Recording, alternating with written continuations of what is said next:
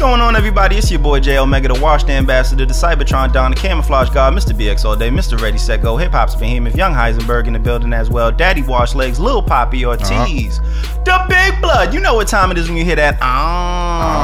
And that's at J Omega S on every social media network.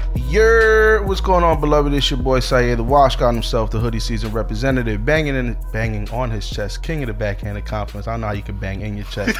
Backhand compliments, all first verse. Sir Sayer, Duke of Worcestershire, dripping in spinal fluid, Scotty Peppin, Smackavelli, Smacky Robinson, Washer Damas, the bad guy on the podcast, Bully. You guys know you can find me on all of the medias that are social at Sayer SO, except for Snap. Pick your phone up right now and delete it. You bitch. You know me, Cherry P, Pussy Poppin' on the podcast charts, a.k.a. the new mouth shawty, a.k.a. the podcast joint. And you guys can find me on Twitter and Instagram at I'm Cherry Poppins. Lydia, God. You all right? We're going to get right into it? Sure, go ahead. Other extra shit? Yeah, okay. What's the extra shit? You stopped it, like go to officiallystreet.com. But you prevented it, so go ahead. No, I just took a deep breath and I expected you to keep going. I was making sure you was good with the way you got. You took a deep breath like you was gonna go. Where can they find us, man? Officiallystreet.com. You can find us on all platforms: Spotify, SoundCloud, Apple Music. Go ahead. I'm so sorry. Go ahead, I just butchered this whole intro, did. huh? You did. You're trash. Hot garbage. Ladies and gentlemen, we have a guest in the building. More or less, we're in his building. Pause if needed. There you go. You guys may know him. He talks a lot of shit. He may have shot some of your favorite videos. Who knows? I thought that was going somewhere totally different. Come on, man. Grow up. This is a kid-friendly show. You bitch. Is it? What? No, it's not. Not at all. Listen, all right, you guys already heard of my guy, Joshua Perez, Mr. FaZe Funk himself. What the fuck is going on? What's going on? What is y'all fandom considered? Like, what do they call the refs. The refs? What's going on, refs? Yeah, I mean. How y'all feeling? You have AKAs? I know you gotta have AKAs. FaZe Funk, aka Joshua Ryan Perez. That's all I be saying. That's it? I don't got mad AKAs, man. I'm saying you probably could, though. No, I got a lot of AKAs, but a lot of those are like things that the statute of limitations ain't up. What year is it? Year 6? Yeah, no, almost. Not yet. Almost. Can't use those no more. So just FaZe Funk. FaZe Funk. Where did FaZe Funk come from? That's a good question. So I think that was my graffiti name back like in high school, and even before that, like in 8th grade, I used to write FaZe. And then we used to always use the term, y'all from New York, so y'all know, keep it funky. So when you're keeping it funky with someone keeping it real, so that's just basically, we used to always say keep it funky, keep it funky. Yeah. So FaZe and then funk, that's how it came together. So like I just like I think one of my boys said it to me one day, like yo FaZe, you always keeping it funky. And where did FaZe come from? I don't know. It's a good question. I think when that's a good ass question, man. I think it happened after a fist fight that I had. Nah, I'm serious. I think in 8th grade, because I didn't really have a nickname before that, and then I had gotten into oh, you want to know what? I fucking remember, and I just realized how doofy this is. But so there was a kid in my school that was from Florida, and New York didn't call a fight a fade back then. Like, that wasn't a thing. It didn't catch up. But Florida already called it like, yo, let me run a fade. And I had gotten into a fist fight. And the kid from Florida said, like, yo, you could fade. Like, you could fight. And I thought he said FaZe. And then everyone started calling me FaZe from there because of that fight. That's not a it's bad weird. thing. It's weird, though. Like, it's a really weird way how that came When together. did you realize that he didn't say FaZe?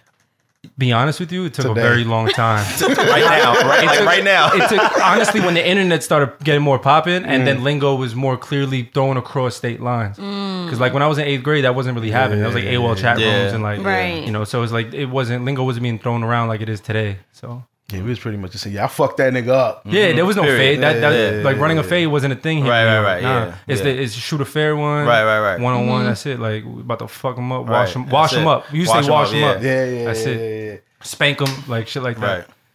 I used to hate saying that. Like today, I hate saying that shit. I like saying But it when in regard to sports. Yeah, like, yeah, they yeah, spanked yeah, them. yeah. Like, you know what I mean? Nah. Back in the day, I don't like it when in a fight being like, yo, he spanked him. when you spank someone, you're not really. But at least the way we used to use it, when you say you about to spank someone, it doesn't mean that. Like that's more so like you really about like. they're so pussy that I know what it it's means. Not even points. It's like it's I'm not the a adult and one-on-one. you're the child. I know what it means, but also how it sounds coming out of my mouth. Sounds kind of weird, right? There's mad ebonics that sound weird. Like I'll be saying that shit in sports though. Yeah, nigga, I've said that shit on like anytime I say that shit on Twitter, I have to follow it with a pause. I don't know, man. We need to grow the fuck up. All right, bro. I got a question for you. What's up? What's going on with the show, man? Talking shit. Oh, we man. getting it back. What's going on? Do you miss it? Great question. Yo, we left on a really high note. You guys did. Right. I want to tell you Super. something. I was low key a little tight with y'all because it was like, yo, the live show, that shit was dope. These niggas gave us the Breaking Bad ending. Like, this shit was so fire. And it was like next week it's like, all right, guys, just want to announce to you guys that this would be the last. I'm like, nigga, we was just at your show having a good ass time. We had some good momentum, man.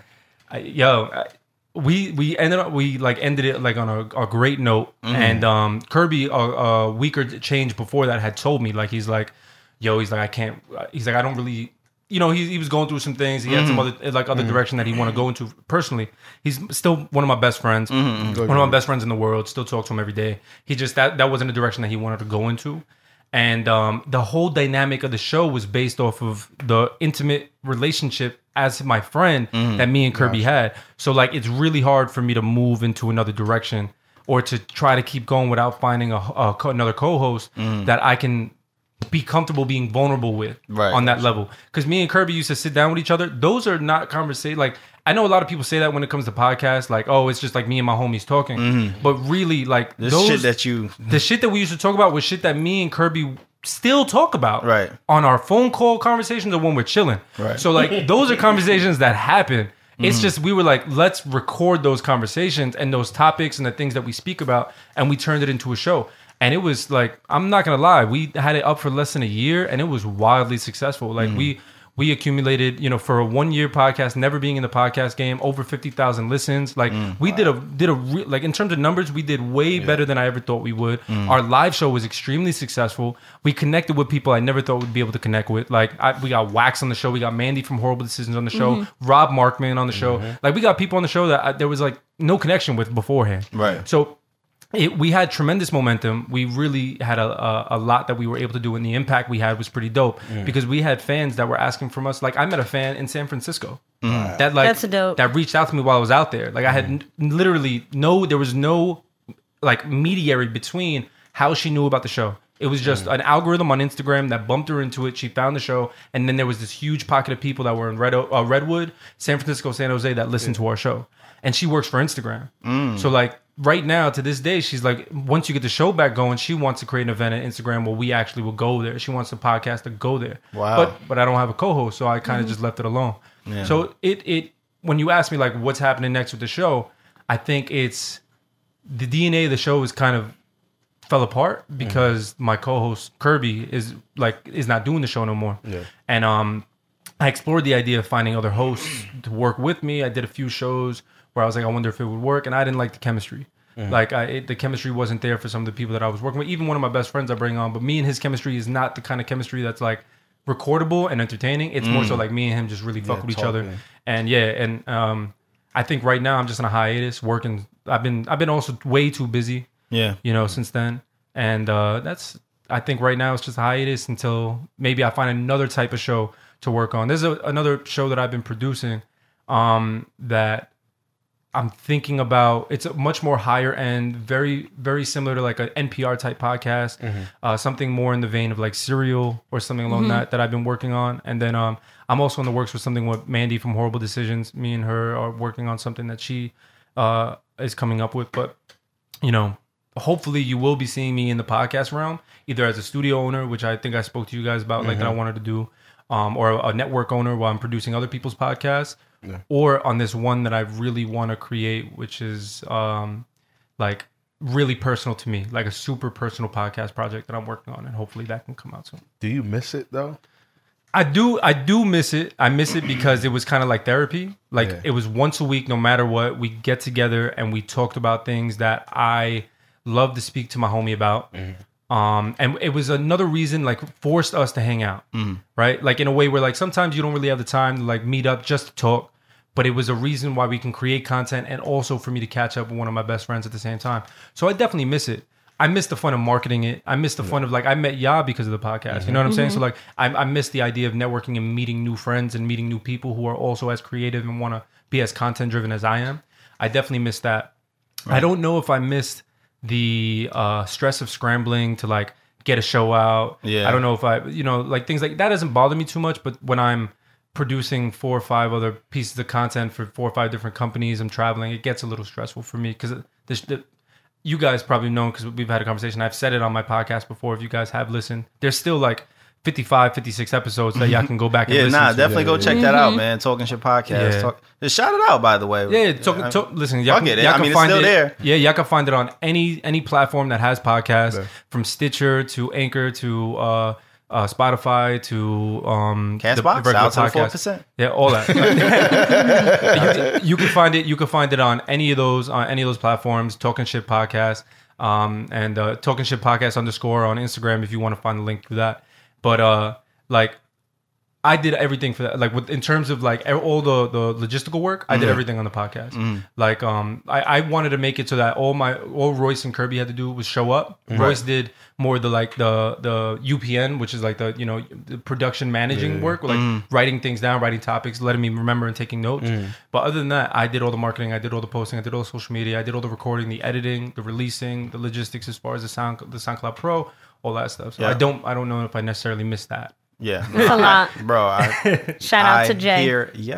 Because I just tweet on my thumbs. So and look cute.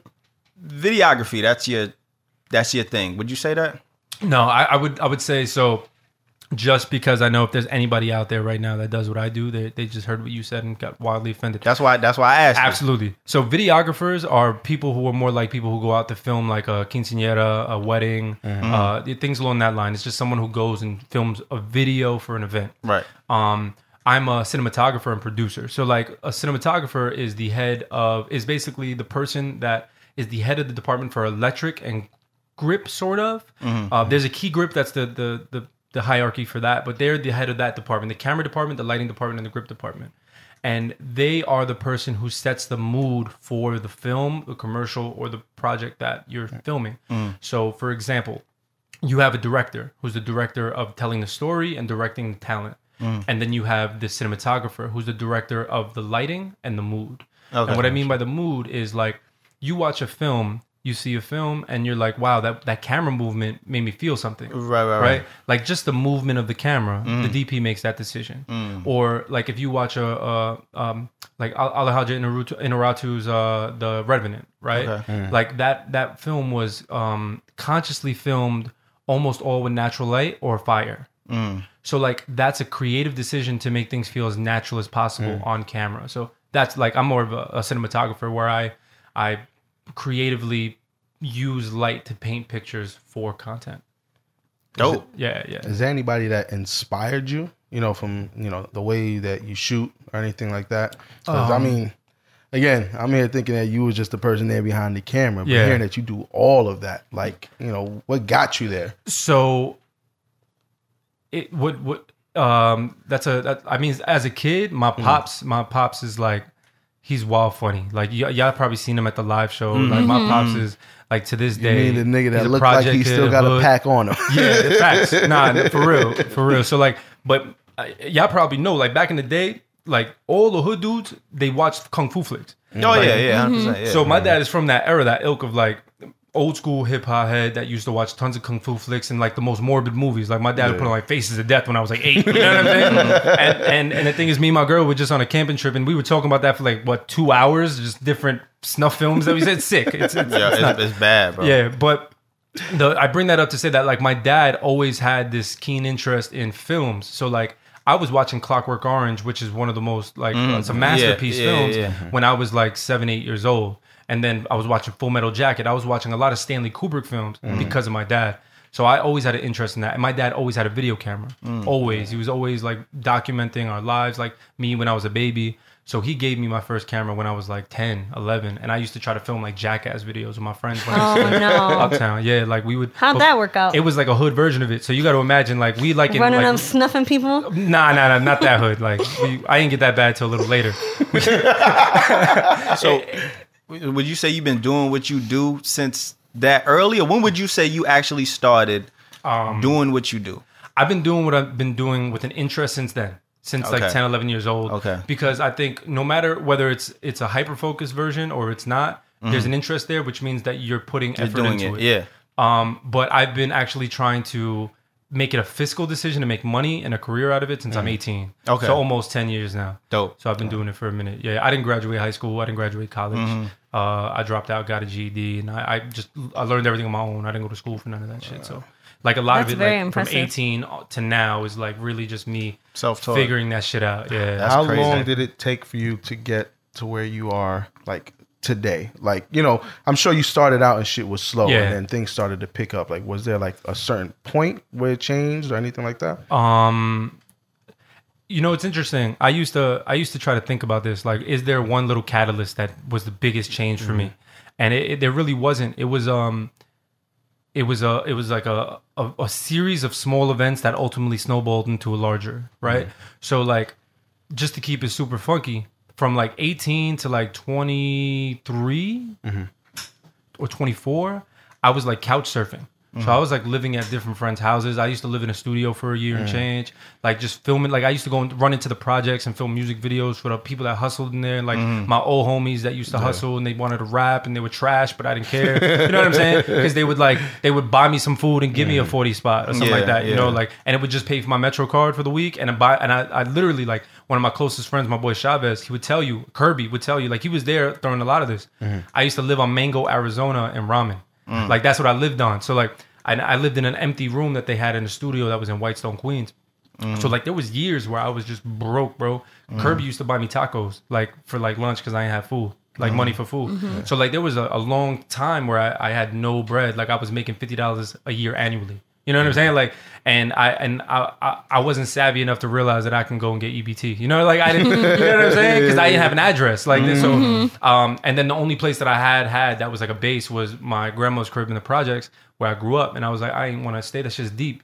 Y'all know where we are right now. We're not too far from there. Yeah. So this is far. I was always out of the mix if I decided to stay in my grandma's crib. So I had to be in the mix. And if that meant for me sleeping in someone's floor or sleeping on the couch, I was always in the mix.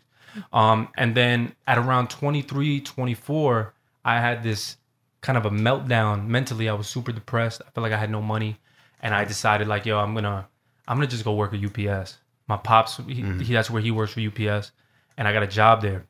I was working overnight for like $8.75 an hour. They said, oh, because it's overnight, you get 75 cents because it was $8 without it. I'm like, okay. I'm like, okay. And I did that shit. And I was like in the belt moving the boxes, and I'm like remembering like that I was just like really trying to make it happen with my camera and film, and like I really didn't understand how to make it happen. So I was like, I guess this is just me giving up.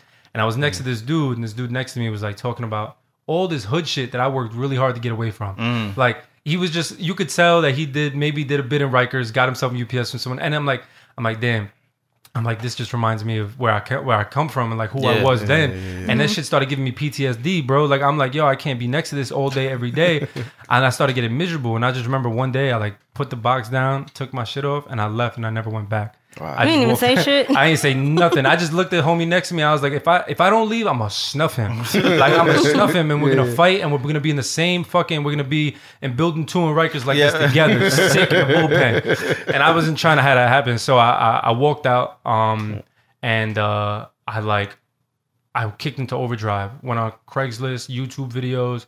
I started reaching out. I was on Twitter heavy, reaching out to every fucking rapper in the local area. People that I knew was hustling, I reached out to them. I was like, listen, give me 200 cash. I'll come out right now wherever you are. I was in East New York. I was in Bed-Stuy shooting these videos, cutting them out. I was pumping out like 3-4 videos a week. Like pump, boom, boom, boom. Just, and they looked like shit, but I didn't care. I was just pumping them out. And I saved some bread. I bought a car. That car helped me get the shoots that were outside of New York. I went to Jersey.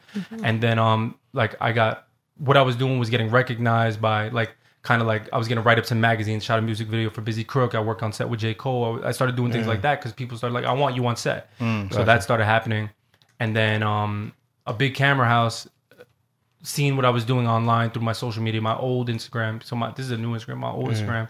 And they hired me to work as like an engineer, like a camera engineer at their place. So I made a salary job doing that, saved my money. And then everybody I met through there, like every person I met at that job, these are people who were doing much higher scale things than me. So like I was just still not really making a lot of money, but they were like working hard. Like they were coming in and doing like these $20,000, $30,000 purchases, $150,000 purchases. And I'm sitting there like, damn, I'm broke.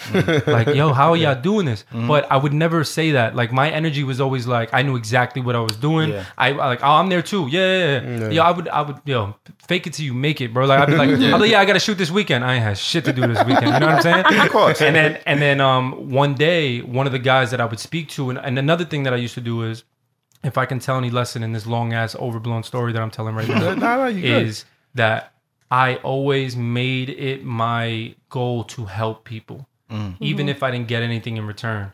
Like I would always help. So like, for example, and I still do that to this day. And it's really important to me because it comes back. The universe knows how to pay itself back. So like, let's say if you had a problem with your camera on set and you were in Westchester or you were somewhere deep and it's like 3 a.m. and you can't figure your shit out.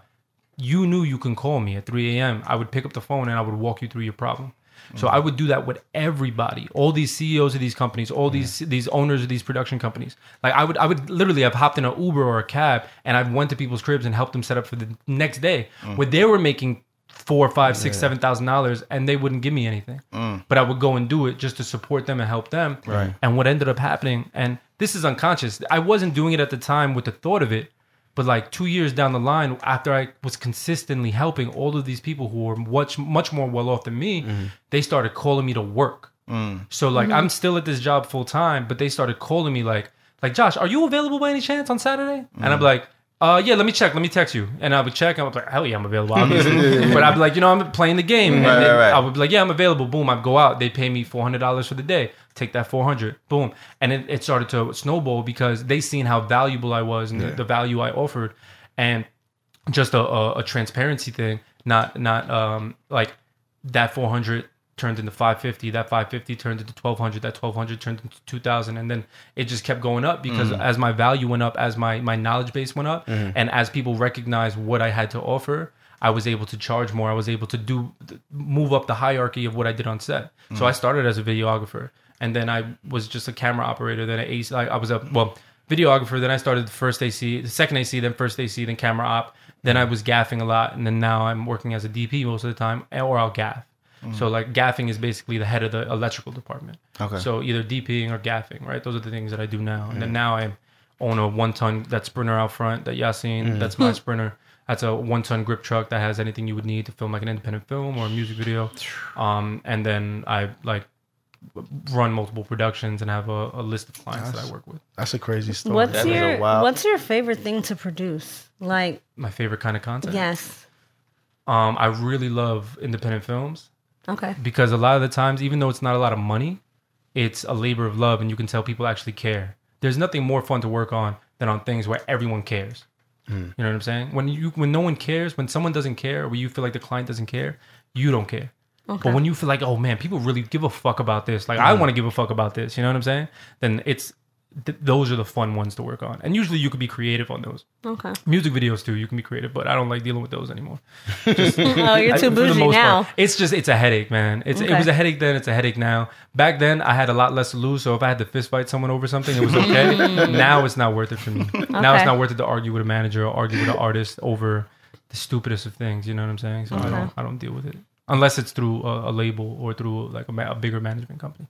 Do you have any like favorite cinematographers, or can you just consider a director of a film a cinematographer? No. So like, okay, so there's a difference between like John Singleton and a cinema and what you do. Yeah. Do people even know about cinematographers? Is there like cinematographers do?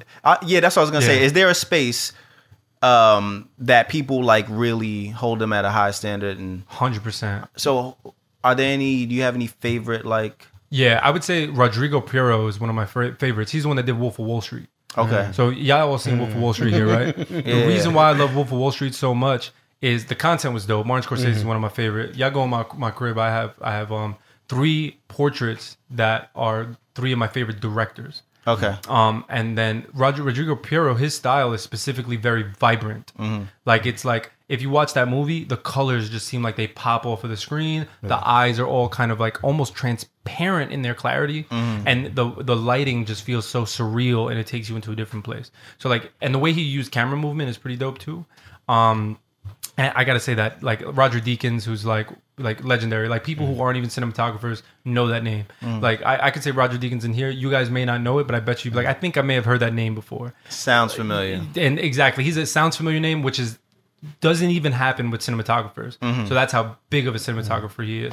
He did like No Country for Old Men and a lot of other films that are just phenomenal. But I gotta say Rodrigo Prieto, I think right now is my favorite cinematographer. He's a phenomenal cinematographer. Yeah. Dope. Yeah. I think. Who's one of your favorite people that you've worked with? One of my favorite people that I've worked with. Or like one of your favorite pieces of content that you have worked on? So I did this really cool piece for a technology company that I can't name because of NDAs, but it was a piece where I got the chance to go over into Africa and film basically the endangered rhinos. And I had a How really close cool were you? opportunity. I was pretty close. Yeah, I had an opportunity. That's cool. Like close enough where it's safe. We had guides and everything like that, but I got the opportunity to kind of document this story about how they're using technology to track and visualize and create like a coding algorithm for the way that they mate, the way that they move throughout the plains, and to try to do their best to minimize the poaching. Okay. So they can understand what their pattern is. They make sure they know where they have the most security, they have the most protectors and everything like that. And that was a pretty cool project. That is really cool. How long were you out there? I was out there for about a week and a half. Oh, Yeah, that's dope. Yeah. And then there was another project where I got the chance to go out to West Africa, and I filmed. This is for a nonprofit organization, and I got a chance to film some of the missionary work that they did out there for some of the villages, and that was pretty fun. That was a while ago, but it was miserable, if I'm being honest, physically. Like it was really miserable, but it was really dope because it's just it opens your eyes to like how small the world is and like how you ain't shit. Okay. So like I like working on things like that, things that have larger impact, things that make me feel like I'm making a difference. Yeah. Like, and don't get me wrong, like I shoot a ton of stuff for Tidal. That stuff is fun. I love working whenever it comes to anything that has to do with the culture. Like that shit is always fun to me. Like I get an opportunity to sit in the room and listen to some of the greats in hip hop speak from time to time, and that's always fun. But there's nothing like realizing that like you're smaller than yourself when you go out to like a third world country and you start to recognize like there's so much more we can do, but we just don't do it. Yeah, those are probably my favorite pieces of content. Dope. Yeah. What was your least favorite? Least favorite? Corporate videos. Fucking hate them. They pay though. You know what I'm saying? Like, What type? You do like the, for example, like you want to teach about how to get out of a building during a fire, and then I've done those. And then it's like you're like through someone's eyes what is going on, or like if there's an active shooter or something like that. I've done stuff similar to that before. Like I'll give you an example. This is actually similar to what you do for a career, right? You design like training programs. Yeah, like I build them. Yeah. So I film those training programs, but for WebMD. Okay. So I do it for the doctors. Gotcha. So the doctors have their videos that they watch about how do they deal with patients that have certain diseases or how they deal with certain things. I film those. I film those whole simulations in a studio. We build the doctor's office.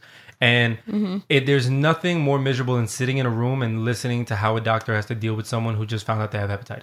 You know what I'm saying? Like you're there for like fucking 7 hours just listening to this script over and over again, and the way it's like it's so uncompassionate and like you're just like, oh my god, this is miserable, and you're sitting there and it drains you emotionally because you're just like you just don't want to be there. And then the problem is that these things are written and they have to be scientifically accurate. So there's a literal scientific supervisor there that's like, no, that's not true, boom, boom. So they're going back and forth with all this jargon. Sometimes I learn. Sometimes I'm like, I can't. I feel like a sociopath in here. Like it's just like you start to be like, I don't give a fuck about this person, you know. So Let them die. They're dead. It's over. Yeah, I've also filmed surgeries. So like I've done. Oh things, my god. Yeah. So I've done things like where I have to scrub in. You're scrubbed in, and like you are like have a camera over some guy's open orifice and you're like filming them doing surgery. Yeah, I've done that. I mean, they do that shit. Yeah, 100%. I've been in a few hospitals, and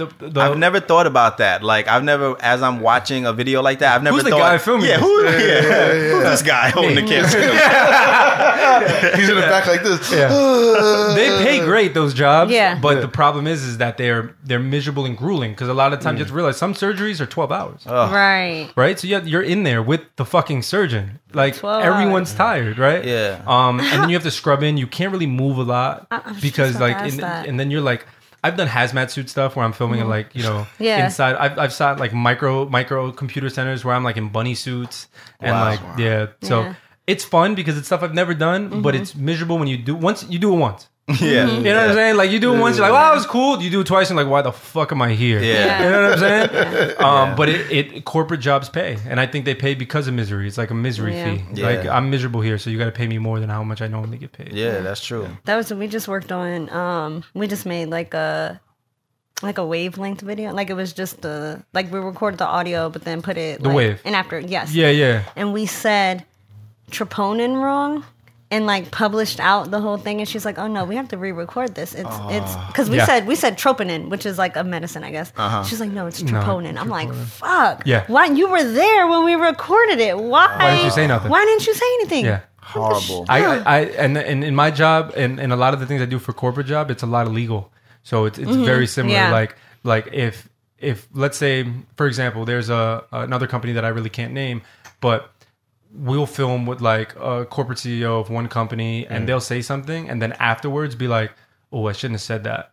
And they'll be like, they'll be like, can the whole video. Wow. And then we'll be like, I don't care personally. Like they can can it because I'm getting paid regardless. Right. Yeah. But you start to think like, Like, that's Yeah. we have to crazy. reshoot that. Yeah. You know what I'm saying? Right. Or I'll give you another one. This is like less like y'all definitely gonna hit me with the poor you, but like there'll be a situation where like I'll fly to like there was a year or so ago we flew to Versailles to France and we went out there for a shoot with this corporate company and we got set up, we worked, put everything up, and then we get a call, they canceled it.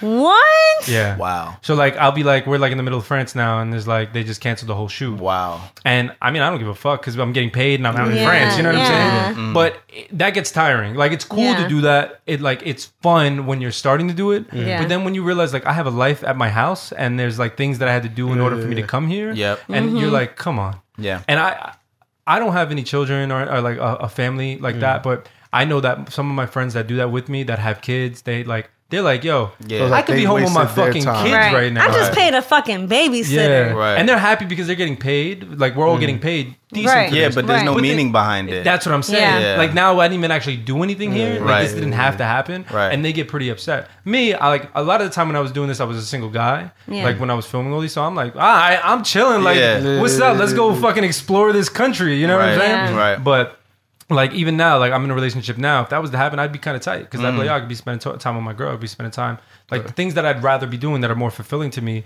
than for me to go to a country that I didn't even plan for. Right. You know what I'm saying? So Right. it can get frustrating. Are there any people or companies, and it could be aspirational or even attainable, like you could work with these people. Are there any people that you want to work with?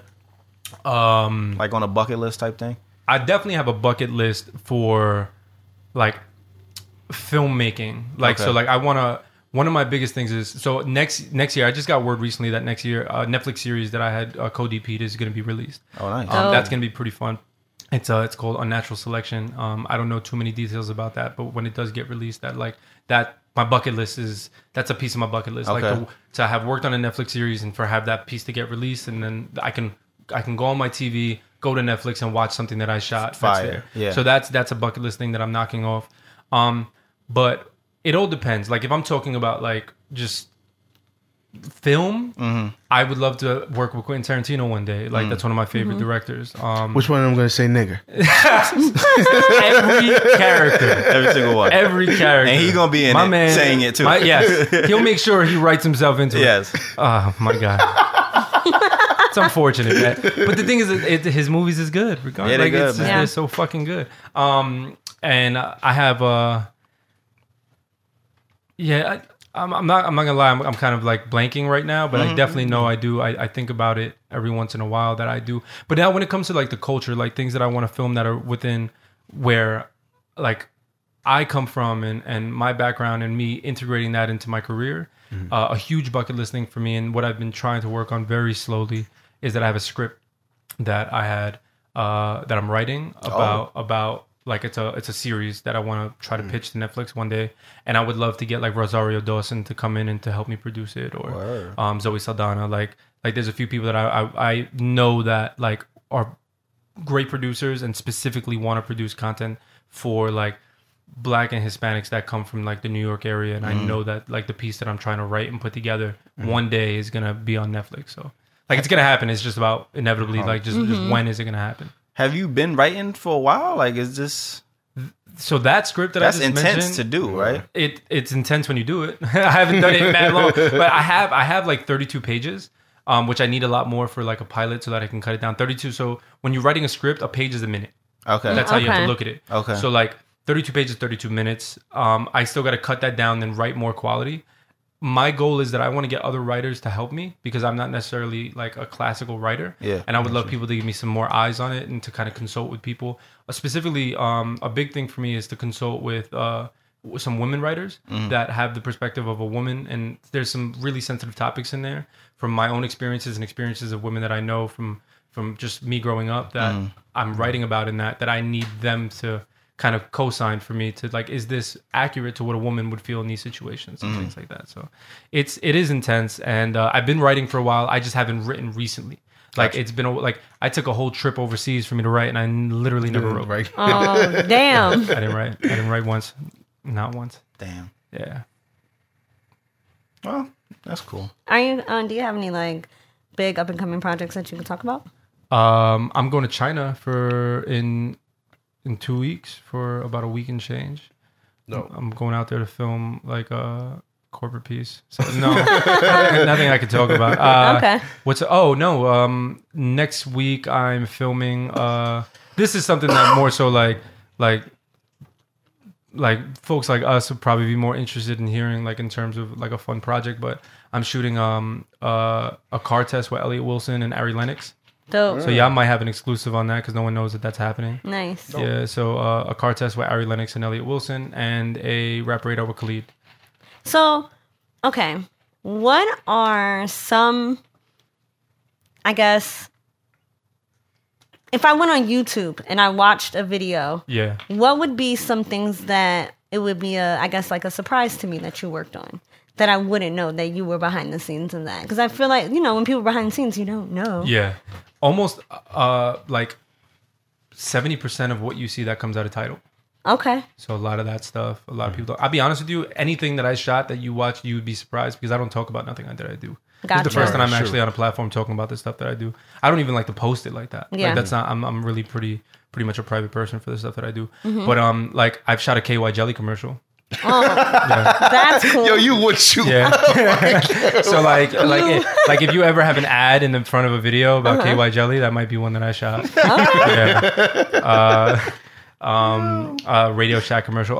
There was a Super Bowl commercial that I worked on a while ago, a few years ago. I don't know if you guys remember when like the dude was like meeting Don Cheadle in a llama, the Budweiser commercial. Okay. Worked on that. Yeah, this is it's not relevant now, but that was like when that released. Like there's a bunch of stuff that I worked on. There's stuff that I worked on and I forget that I worked on. That I'm like, I forgot that I worked on. Impressive. Yeah. If you ever been in a hotel, you guys ever stay at any of the Starwood hotels? Starwood, no. Yeah, like the W, Westin. I'm broke, man. I'm broke. Yeah. Any of those hotels, basically, if you stay at those hotels, you turn on the TV, you know how they play videos about the hotel? All those videos. Okay. I've like shot all those videos, like with a company that produces all of those. I've worked on all those videos. So gotcha. There's a ton of shit that I've worked on, and I'm like, oh shit, I forgot I worked on that. Yeah, like you know what I'm saying? Like I'm like, this nigga's living life. No idea that I worked on that. But you know, it's crazy. It's like you're like, it's real fun when you start doing it, but then it starts to not become work because I enjoy what I do tremendously. But it's like you get kind of numb to it. And that's why I try to do different things and have more fun. Like that's why I work on a lot of the stuff with Tidal and a lot of stuff with Live Nation and these companies because I'm like, this is different. Yeah. Like they may not, pay as much as a corporate gig, but I'm like, no, this is still fun. You know, like I get to be around some dope people and people that I can relate to more. And I feel like you are a person who, how do I say this? Like, you care about the culture, and I feel like you want to not give back, but like contribute to it. 100%. That's a conversation I had before I started working on those projects, and it just like the universe manifested it for me. I was getting really frustrated with the fact that I was working on all these corporate shoots, and the thing is that you listen to my podcast and you're like, I sound like a different person, right? Because this isn't my personality usually on a podcast, but like I worked really hard to not be as ignorant as I used to be. You know what I'm saying? So like I worked really hard to be able to speak a little bit more professionally and to be able to communicate really well. And my communication skills are way better than they ever used to be. So like I get really frustrated when I'm working on a lot of these corporate shoots and I'm surrounded by white people. And it gets me frustrated because I like every day I'm experiencing a situation where I'm either stereotyped or I'm like you have like a white person make a joke and call you Mexican, and like you're like like it's like a passive aggressive. They think it's funny because it's normal to them, but to me, I'm like, yo, dog, relax. You know what I'm saying? And I'd knock you the fuck out. Pretty much. If I wasn't getting paid. And the thing is about it is that the good thing is that I am so unafraid. I've been on the lowest part of failing that I'm so unafraid of failing because I know I could win no matter what. So like I always say how I feel when I'm in these corporate environments. Like I always say how I feel. Like if I feel like I'm being shitted on, I'm like, yo, dog, relax, calm down. You know what I'm saying? Like it'll go from all right, no problem to yo, bro, tone it down. So like there's a huge thing with like I was getting really uncomfortable working on these corporate shoots too much because I was like I'm around people that I do not relate to. Like I really don't relate to them. Like. Don't get me wrong. Just because I don't relate to them doesn't mean that I can enjoy their company. Like, but I don't relate. They don't come from where I come from. They don't come from the same ilk. They're not cut from the same cloth. So it gets a little uncomfortable being in that too much. So I remember having a conversation with my boy Mar, and me and him are cut from a very similar cloth. And I'm like, yo, bro, I gotta get back into getting involved with things with the culture. Like, I'm starting to feel a little disconnected. And just by the grace of the universe, yo, that shit, like, all of a sudden I got tied in with working with Tidal. And I got tied into shooting all the stuff with Live Nation, and it just manifested because I think that my whatever I start to focus on, that shit happens. So like that's just what ended up happening, and then now it feels a little more satisfying. I get frustrated from time to time; it's a headache, but it's definitely more satisfying for my soul because I'm like, all right, I'm a part of something that I relate to, and then when I listen to it, I'm like, yo, I feel that. Right. Versus like listening to a consultant talk about the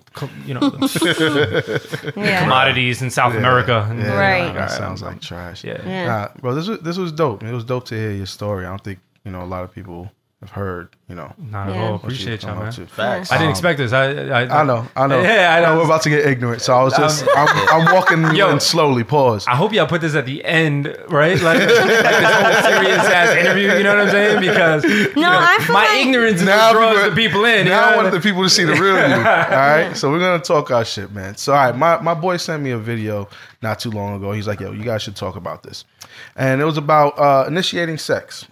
And, it's almost a proven fact that men usually initiate sex. Yeah. All right. But, like, would you be cool, like, if your girl wants to initiate it? Like, would you prefer if she did it? I think prefer is a strong word. Okay. Like, it's not that I would prefer. It's just cool for it to happen. Like, you would want it to happen, like, from time to time. This is wild timely. Me and my girl were speaking about this. No, I'm dead serious. Like, we had a whole conversation. This is an argument. I apologize. And the truth comes out. I apologize. Nah, but it's I think absolutely, and I think it has less to do with the sex, more to do with the wanting to feel desired. Yep.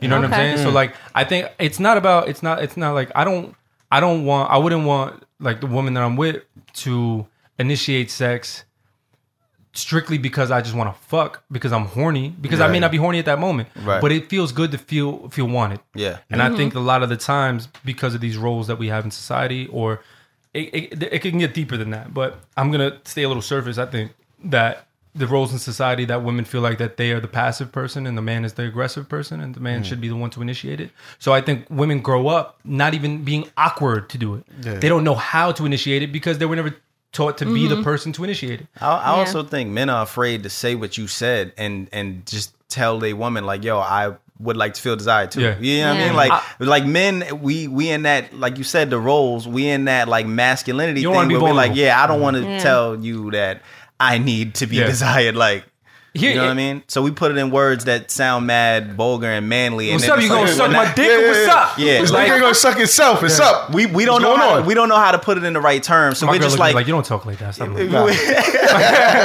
I don't. Yeah, that's interesting though. Is asking for a dick appointment initiating sex? Not asking for a dick appointment means that you got a fuck buddy. Hey, can we make this dick appointment? My girl don't have to ask for a dick appointment. Like if it's your man, it's not a dick appointment. It's I'll see you at home or like you put in the crib. I mean, that is initiating sex, but at the same time, it's different when you're in a relationship. Yeah, you know, can't like relate. You don't like. I don't think when you're in a relationship, you making you. I mean, yes, you do make dick appointments because it'll be like, all right, Saturday we're gonna drop, so and so off, and then. I'm speaking from the you are. No. Family man. I'm speaking from the perspective of having a child. Like Saturday, I got just want to speak. Come on. Like you can schedule time is basically what I'm saying, right? You can schedule time, but you stupid. All I need. All right, nigga. Sayer and his girl walked out to the car. Sayer was like, "Fuck." This again. My man went out with knee pads. Okay. Nah, just to go back to what you were saying. All right, you make a dick appointment. He shows up or you show up, whatever. Somebody still got to start it. I feel like if I initiate the dick appointment, then I should initiate the sex because I was the one who who scheduled the shit. So just to kind of create the separation again for this situation is that you express a desire, which is dope, right? That's an ego stroke. And I think a lot of women forget that men need an ego stroke. Men need that ego stroke. It's important because what happens is it keeps passion. So you initiated that desire by letting them know, like, I desire you. He's going to initiate it. Right. Regardless now, because you already set that fire up, right? You started the ember. So now because you're letting them know, like, yo, I want you. You know what I'm saying? Word, here I come. Green light. Here I come. So you got me. Without knowing that there's a desire there, like let's say if you were just like, hey, do you want to hang out? Yeah. Right? And let's say if you didn't take that for you wanting to have sex, and then y'all met, y'all might be both sitting on the couch mad awkward for like 20 minutes. Until you initiate. Yeah. But if you make, I feel like you know what I'm saying? I'm laughing because we all been there. So, like, I just whip it out. Or I see what you're saying. Because I feel like if you make the dick appointment.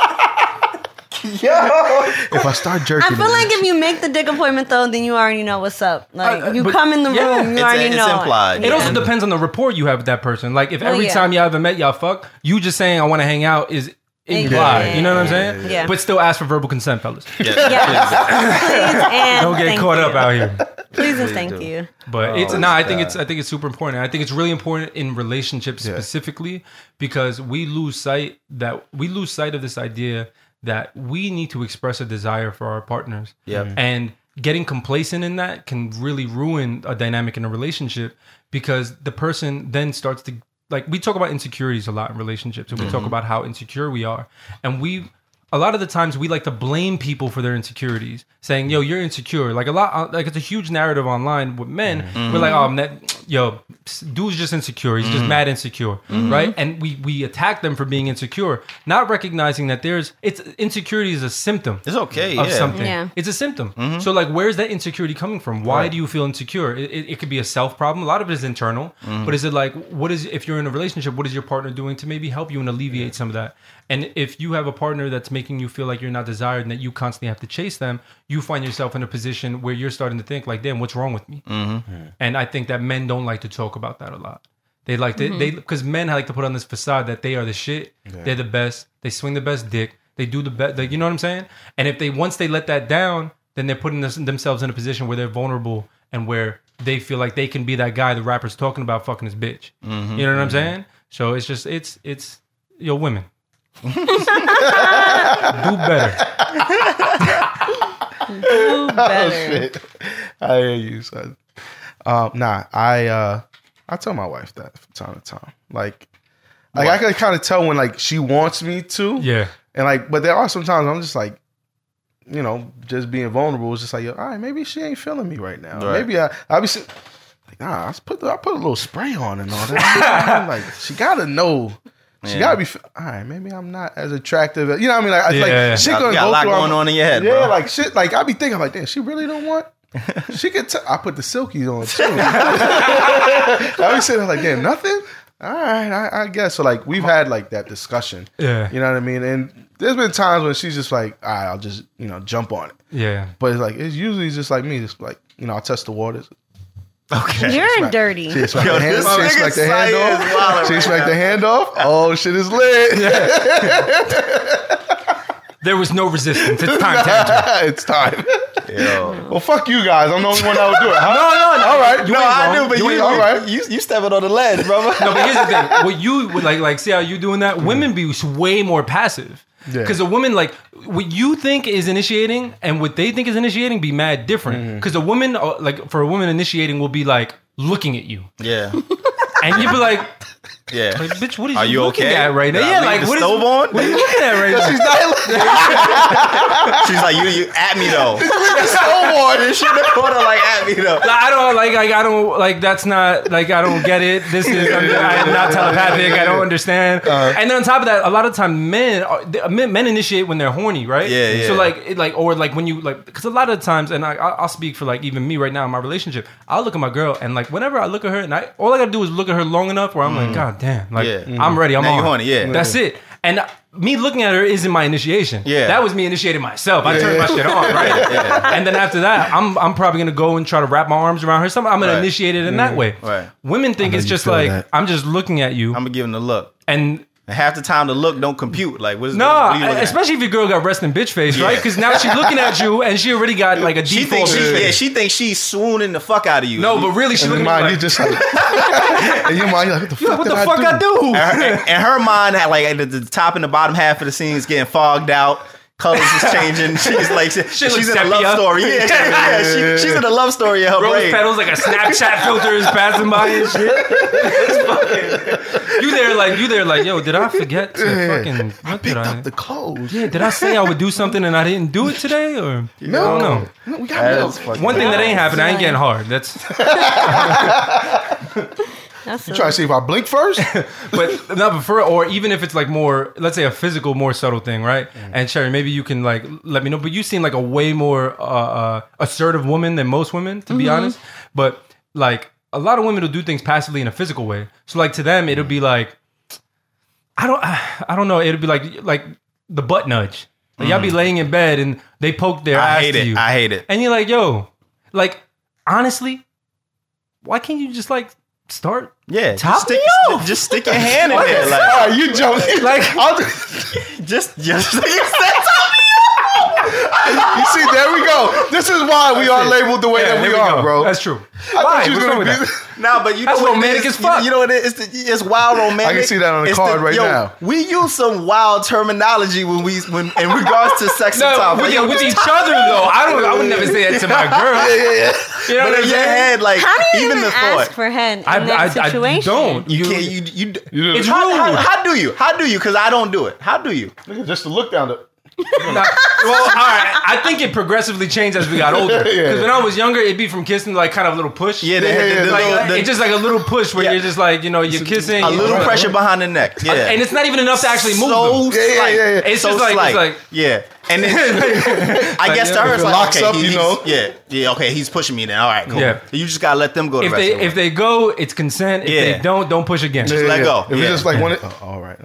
Put it back on the shoulder. Yeah, but I think as I gotten older, like that's teenage shit, right? Like at least for me, if y'all do that now, y'all chop. You're trash. But I think as an adult now, I think it's more so like I have done it. I normally say put your mouth on it. That's what I say. Oh, okay. Yeah. I can't because I'm thinking that how else would you ask? Like it depends on how nasty it is at that moment, right? Because like let's say if I'm like on some real nasty shit, like we kissing and I'm spitting in mouths and shit, I'm like suck my, you know what I'm saying? Like it can get like that. But I think if we're talking about like the initiating part. No, so, now let's say if you're in foreplay mode, right. It depends again on what the situation is. If it's a relationship, I'm going to create a situation for reciprocation. So I'll eat some pussy to get my dick sucked. Right. You know what I'm saying? Like we're in a relationship. Like it's nothing. Like what's up? Like I wanna please you, and by reciprocation, you're gonna want to please me, and that's how I'll say like. It's lead by example. Right. You know what I'm saying? Lead by example. Like that's it. Like I'm leading by example. That's it. Like I'm a good. Those are leadership traits. You know. Right. What are some of your pet peeves when it comes to like the opposite sex? It doesn't have to. I mean, we could say pet peeves during sex. I love too, that y'all but delved into this on my girl right there. Like, I she said about to that. be like, I do that. Did you hear the last part? I just said the opposite sex. I didn't say your girl. I'm trying to. Well, at this point, he I- has yeah, to talk about her. What you talking about? I can't. Because now he generalize talks right about now. another Well, it bitch. doesn't She's have like, to be so. anything that she does. Oh, that's She doesn't have to have any of the pet peeves. You come on, man. Okay. I'm trying to set you up. I feel you. Thank you. Now you just say all the shit that she doesn't do. And this Okay. way, she knows. She I'm about to say everything she does do. You ready? Oh, God. Y'all forgot who y'all got on the podcast? No, I didn't. Nigga started off like, damn, you waiting until my girl. I'm about to flame. No, I was just saying you threw me the alley oop to just create drama. I love it. Like that's it. Let's go. So my biggest pet peeves when it comes sexually or just generally? It can be both. Let's It's go up to both. you. How far you want to go? I think sexually, you posturing over there. I see your shoulders moving like I'm afraid. I did shoulders today. No, I think if sexually, I think a big thing is just the lack of initiation, like a lack of expressing desire. That's a huge thing for me, and that's something that we spoke about. And I'm like, it's a conversation that me and her have had before. And I think that just comes from. I also think a love language thing too, right? Okay. Yeah, that's big. Yeah. It's just about how do you express you versus how do I express me, and I shouldn't expect you to express how I express. And I think another pet, like just general pet peeves, and I'm someone that's been in relationships for like I've been in long-term relationships where I've lived with someone and everything along those lines. Things that annoy me are when like women will use the bathroom and put it in the trash can, that put toilet paper in the trash can and not in the toilet. What? What? Who does that? Fuck. Yeah. Kind of shit is that? Yeah, No, I'm- that's crazy. I'm Listen, not because he saying- seems happy right now, so I'm sure it's not. Yo. No, like that's a thing, and I know, like that's a pet peeve. That's something I've also had conversations with my friends about before, like that they've been women that do that too. What? Wow, who raised these That's ladies? got to be Yep. I think that's a thing for anybody. Another pet peeve is using the bathroom with the door open. Okay. I'm kind of with you there. That's a pet peeve for me. I've gotten used to it though. Like leaving the door open type. Yeah, I mean, I guess it's like, come on, why you got to use it with the door open? I can't do that because one of my kids are gonna run in. It won't even be my wife. I'll be sitting there, Caleb be like, Dad. I was like, fuck, nigga. See, I like privacy when I'm going to when I'm using the restroom. Yeah. I like privacy. My wife doesn't. She really don't give a fuck. Yeah. But like in my mind, even if I'm just going to piss, like I'm closing and locking the door because I know she is gonna just walk in because she's comfortable and she thinks that I should be just as comfortable. And I'm used to it now. But that is like one of my pet peeves. Like, yo, I'm pissing, my dick is out. This is not a sexual moment. Like, I'm very vulnerable right now. You know what I mean? I'm very vulnerable. And she'll just come in and run the water and start brushing her teeth, and I'm just here, dick out. Yeah, and you're pissing soft. It's Like it's different. it's not the most It's flattering different. situation. It's different when a woman is sitting on it. You're not seeing nothing. Yeah. You know what I mean? Like, she's just sitting on the toilet and she's doing either or. And you being in there, it's like, whatever, you're sitting down. I don't have to see nothing. Me, my dick is in my hand, and I'm just like, okay, hey, you brush. When you got to be out the house? 9? All right, yeah, cool. Your thigh's about to get splashed. You I stay got too about, close. it's like I got about 20 more seconds in here. You good? All right, I'm all right. It's just like I've awkward. gotten used to it because we usually wake up around the same time for like going to work. Yeah. But the one thing I hate, because y'all know when we wake up in the morning, sometimes you can't control that shit. Yeah. Like you know it's coming. You just like, all right, just oh shit. Okay. You adjust yourself. Yeah, You know yeah. what I mean? Sometimes that shit will, whatever. Yeah. So like, I'm okay because I know I'm gonna clean this shit up once I'm done. Yeah. But like, I she'll be always there. wipe the seat when I use the bathroom. Yeah, I do it all the time, regardless. yeah. Even but, if that shit don't get on there, I just wipe it anyway. Yep. Top and side. But I hate like she'll come in, just start brushing her teeth, and she's like, "Wow, really?" And I'm just like, "I can't control this. Like, what the fuck you want me?" And now I'm pissing. I'm angry. It ain't full stream and all. I'm not gonna front side. Yeah, I'm not trying to do you dirty like this, but that doesn't happen to me, bro. This shit don't. I don't go. Right. I've maybe when I was a little younger, but I'm trying to think of the last time I had to go really bad, which is often. And I've I'm gotten about in to the say, bathroom. niggas starting this keto shit, nigga. But what I'm saying, I'm trying to think of the last time I got in the bathroom and I couldn't aim before popping. Like I normally get my aim your off. stream never split I'm from time to Well, time. a split stream. I know what you're talking I've had about. No, split I screen did before, split. but that's I'm not saying I wake up every morning. And shit. No. I know what you're saying. It doesn't happen. But I know what you're talking about. Zaire be though. having wet dreams. Not for real. And when If you have a the split pre screen, cum, it pre cum dries gets up in and there. shit. Yeah. Your shit. Listen, doing after you nut. I won't doubt it.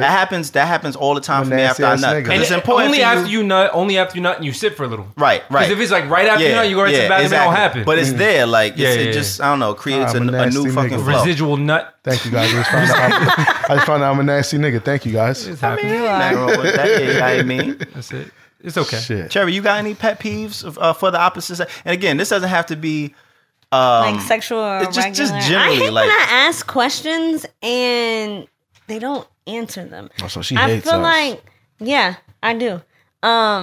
Yeah, I just hate when I ask, like when I'm texting a question and like, she threw us right into it. My women friends do not do that. Yeah. They always text. If I ask, I can say, hey, how are you? And I can be like, today I did XYZ. Hey, are you going to here on Friday? My women friends will text me back and say, hey girl, I'm fine. Oh, have fun. Yeah, I'm doing this, that, and third. But like, if I text a nigga one question, like, what you want to eat, they'll be like, hey, how are you? And it's like, my nigga, I just asked you, what do you want to eat? Yeah. We're sorry, like we are sorry. Like, we apologize. My thing is just like, I don't talk to anybody that much. So like, she'll ask something, and sometimes like I'll see it pop up, but I'm in the middle of something, like, I'm gonna get back to him a little bit. Yeah. And then 2 hours went by, and then she's like, wow, you niggas is ignoring me. It's just like, no, because then they will write back in the chat on other shit, and I'm like, yo, I asked you a fucking question. So I'm gonna give you an example of me doing this to Sayer. and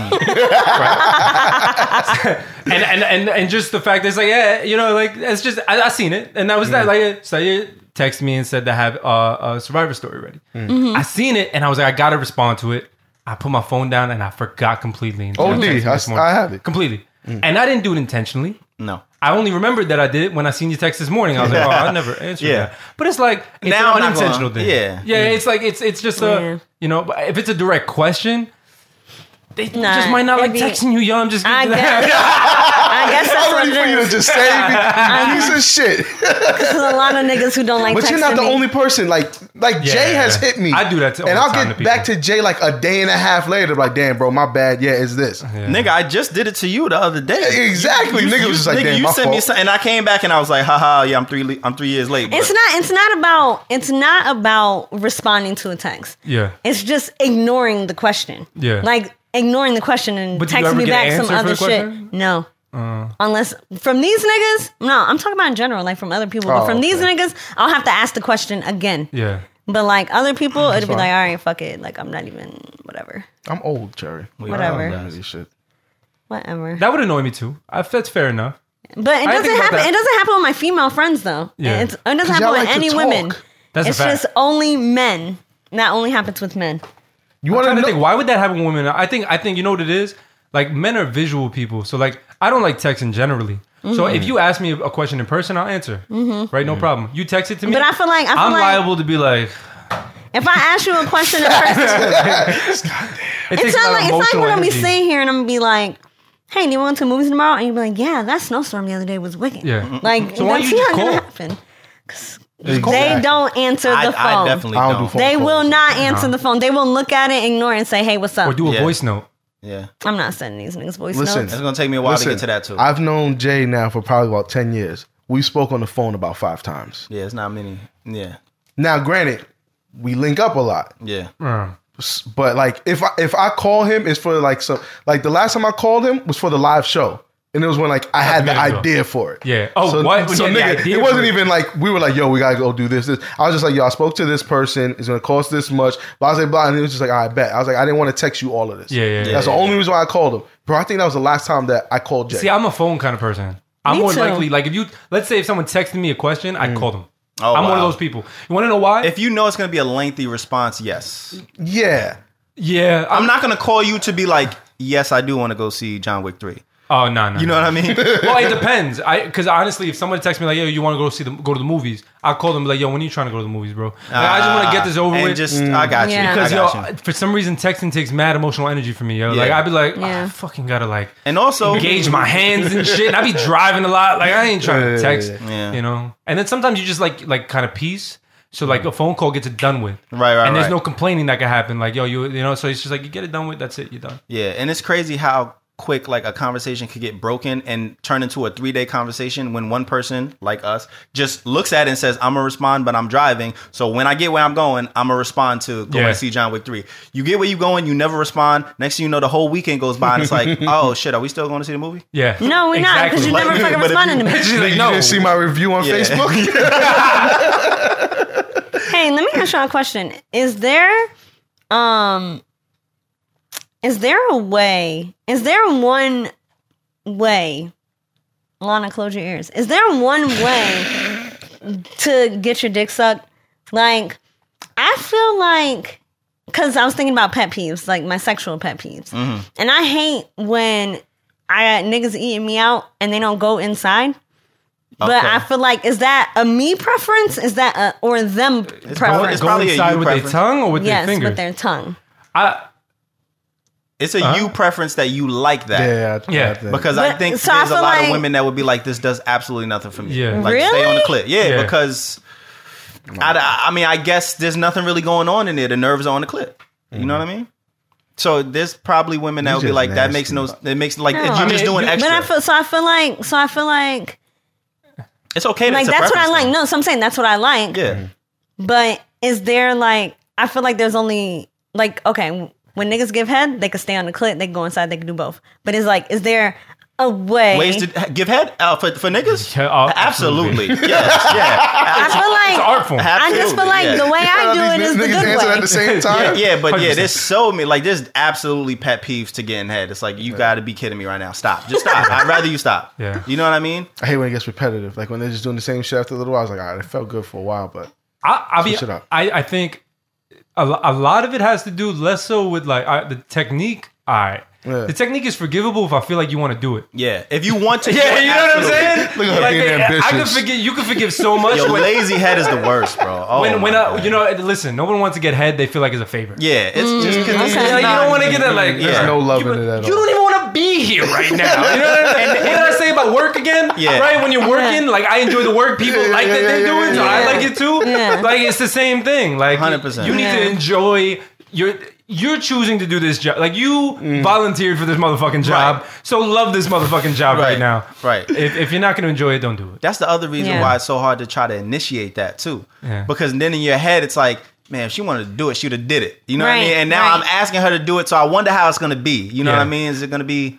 The problem with that is that, like, you're right. Yeah. And it's fucked up. It's like a catch-22 because it's like the same logic of like the dishes. Like let's say if your girl don't like to do dishes, so she does the dishes bad just so you don't ask her to do the dishes again. You know what I'm saying? Like she'll purposely not do the dishes good just so you won't ask her to do the dishes again. I'm starting to, you know what I'm saying? Normally it's niggas that do that though. Yeah. Normally it's niggas that because they don't be wanting to watch. Okay. I use the woman as an example because I'm a man. But definitely, I like to wash dishes, so I guess that's You like to wash dishes? I like washing dishes too.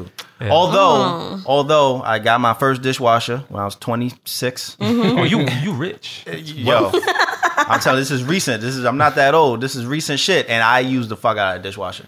It's so nice, man. Like I'll wash the dish and then put it in the dishwasher. Okay. Like, you like rinse it.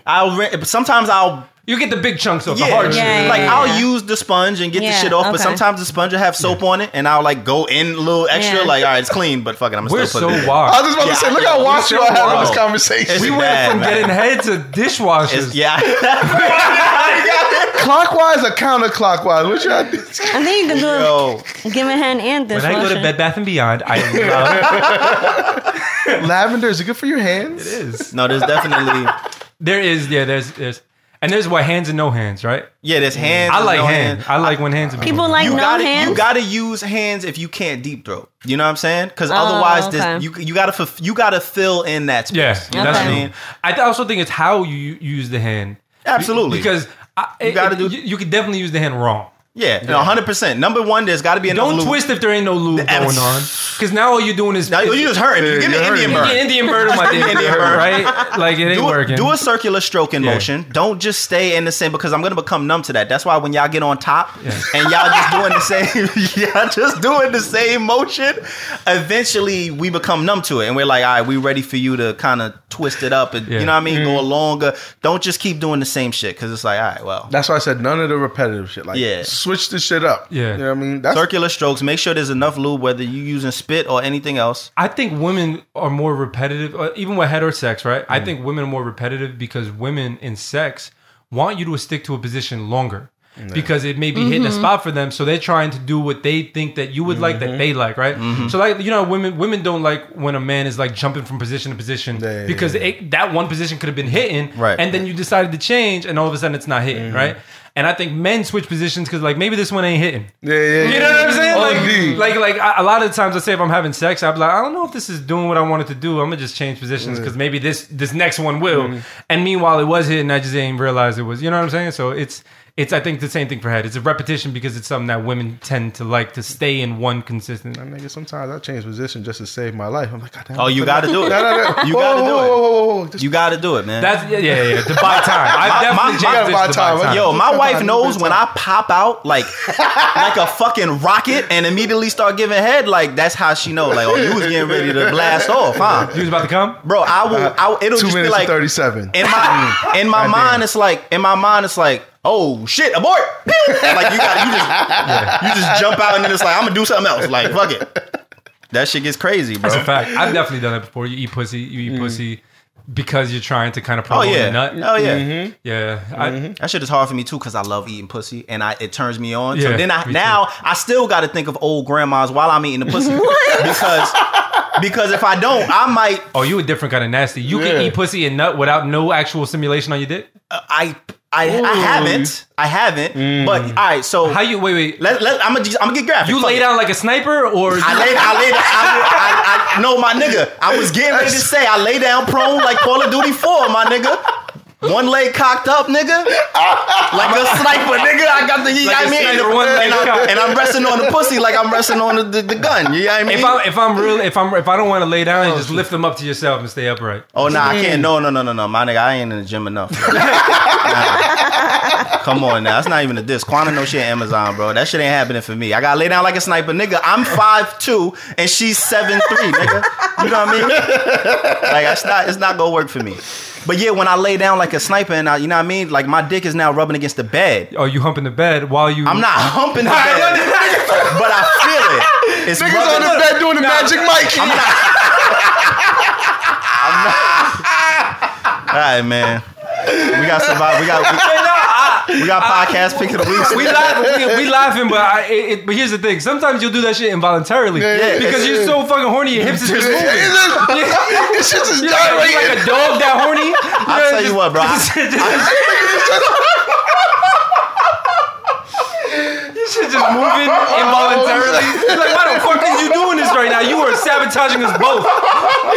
Oh shit! Yo, I've never done that, but I swear, if I ever, I don't know, that would be the most embarrassing thing. Like more embarrassing than hopping in the pussy and nutting in 2 minutes. Like if I was it's eating, not embarrassing. If I was eating Sunday her, night. No, nigga, if I was eating her out and nut, if I pull out trying to preserve the nut and I start eating her out and I nut anyway, like that's like I'm a question. I think that's like damn, I think the most embarrassing part about that is that you got to get up and there's gonna be a wet stain. Yeah, it's gonna be a wet spot, and you know it's over. It looks like, well, we got 20 more. First off, you're in a very long term relationship. Honestly, at that point, just go in. I mean, go in. Mm-hmm. No, seriously, like you nutted now. You better force a second round. Okay. All right. Well, with the nut out. Me, I get pretty soft pretty quick, man. Like after I nut, it's like bloop. It's like it used to not be that way. More vitamins. It used to not be that way. Some maca in your life will change that. Yeah, the maca. It's a fact. No, I'm just saying it really will. It will. Jay over there thinking about it. Because I'm gonna say if I'm really turned on, it doesn't. But normally, yeah. You know what? It's sometimes it'll happen. Like I keep going strictly off of pride. Yeah, you know what I'm saying? You know, like, every minute, every stroke, you feel it. Like, it's painful at that point. But you just got to keep going because you're like, this ain't last long. Yeah, you got to. Whoa. Yeah, when I'm my reputation is at stake. I just thought that's while you slip on it while you. Okay. So what happened, baby? Right, don't even worry about it. ASAP Rocky was it? Okay. The semen on the floors. Why was there never mind? Jesus Christ. FaZe, you got anything else to say? Shout your social media out and everything. Nah, my social media. You can follow me on Instagram at FaZe Funk and on Twitter at FaZe Talking Shit. And that's really it, man. I would promote the podcast. Y'all can go listen to that anywhere on iTunes or anywhere you get podcasts. Basically, Talking Shit Podcast. About 55 or 56 episodes for y'all to listen to. I promise you will be entertained. And nothing's dated because you guys just talked a lot of shit. Yeah. And we didn't do live. We very rarely did live like news. Right. Like we didn't talk about like current events or anything like that. It was all topical. We have some great ones there. Like if you like listen to Wax King from the Brilliant Idiots, like he's hilarious on that.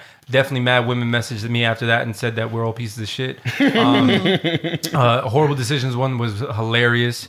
There's a ton. One with you guys was fucking hysterical. The one with Reek and Mouse was hilarious. Like, there's a ton on there. Like, we have some really, really great episodes y'all can go back and listen on, and I'm sure y'all will become a fan and they get mad that it ended so fast. Facts. Yes. I still want 5 minutes with you, man. But thanks everybody for listening to this episode. Remember, you can support the podcast by going to patreon.com/TOS podcast. I ain't got nothing else. So I'm at JOmegaS on every social media network.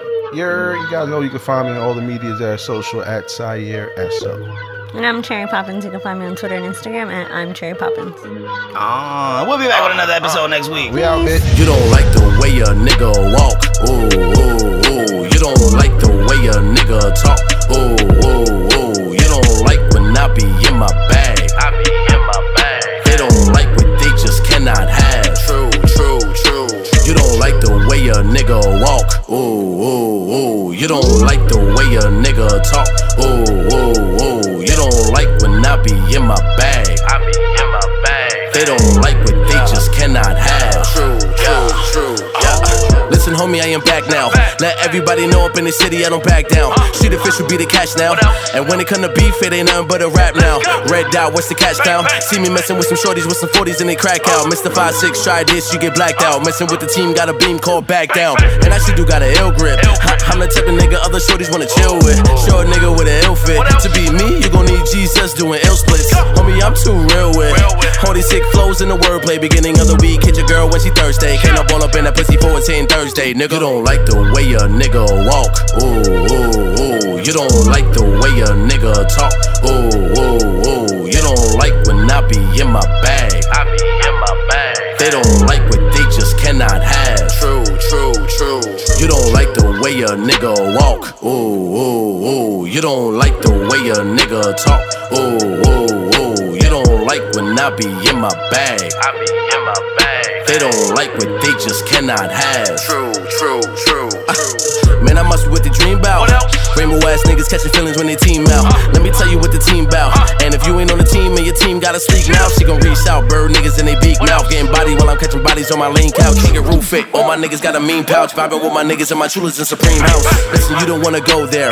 In this jungle, I ain't lying, I'ma go. You should go there. Me and Cat, I just roll bare. Check the fit, this is it. I never bounce on my old hair. She can go where any nigga wanna go there. I'm catching bodies and bodies is getting old hair. Laptop shorty on my lap, I'ma fold there. Swagger never programmed. She said let it load here. Not to mention I'm addicted to women. Paint the code with the flow, I'm too Da Vinci, I'm with it. So with all this chillin', leaving bodies on bodies. What I embody, leave them bodies all inside of a lobby. The shit is hobby. You don't kill me, that's a probably. I'm probably. You don't want a nigga killing you, my hobby of hobbies. Shit ain't nothing when it come into this rap shit. Run my L's, nigga, SO, nigga, that's it. You don't like the way a nigga walk. Ooh, ooh, ooh. You don't like the way a nigga talk. Ooh, ooh, ooh. You don't like when I be in my bag. I be in my bag. They don't like what they just cannot have. True, true, true. You don't like the way a nigga walk. Ooh, ooh, ooh. You don't like the way a nigga talk. Ooh, ooh, ooh. You don't like when I be in my bag. I be in my bag. They don't like what they just cannot have. True.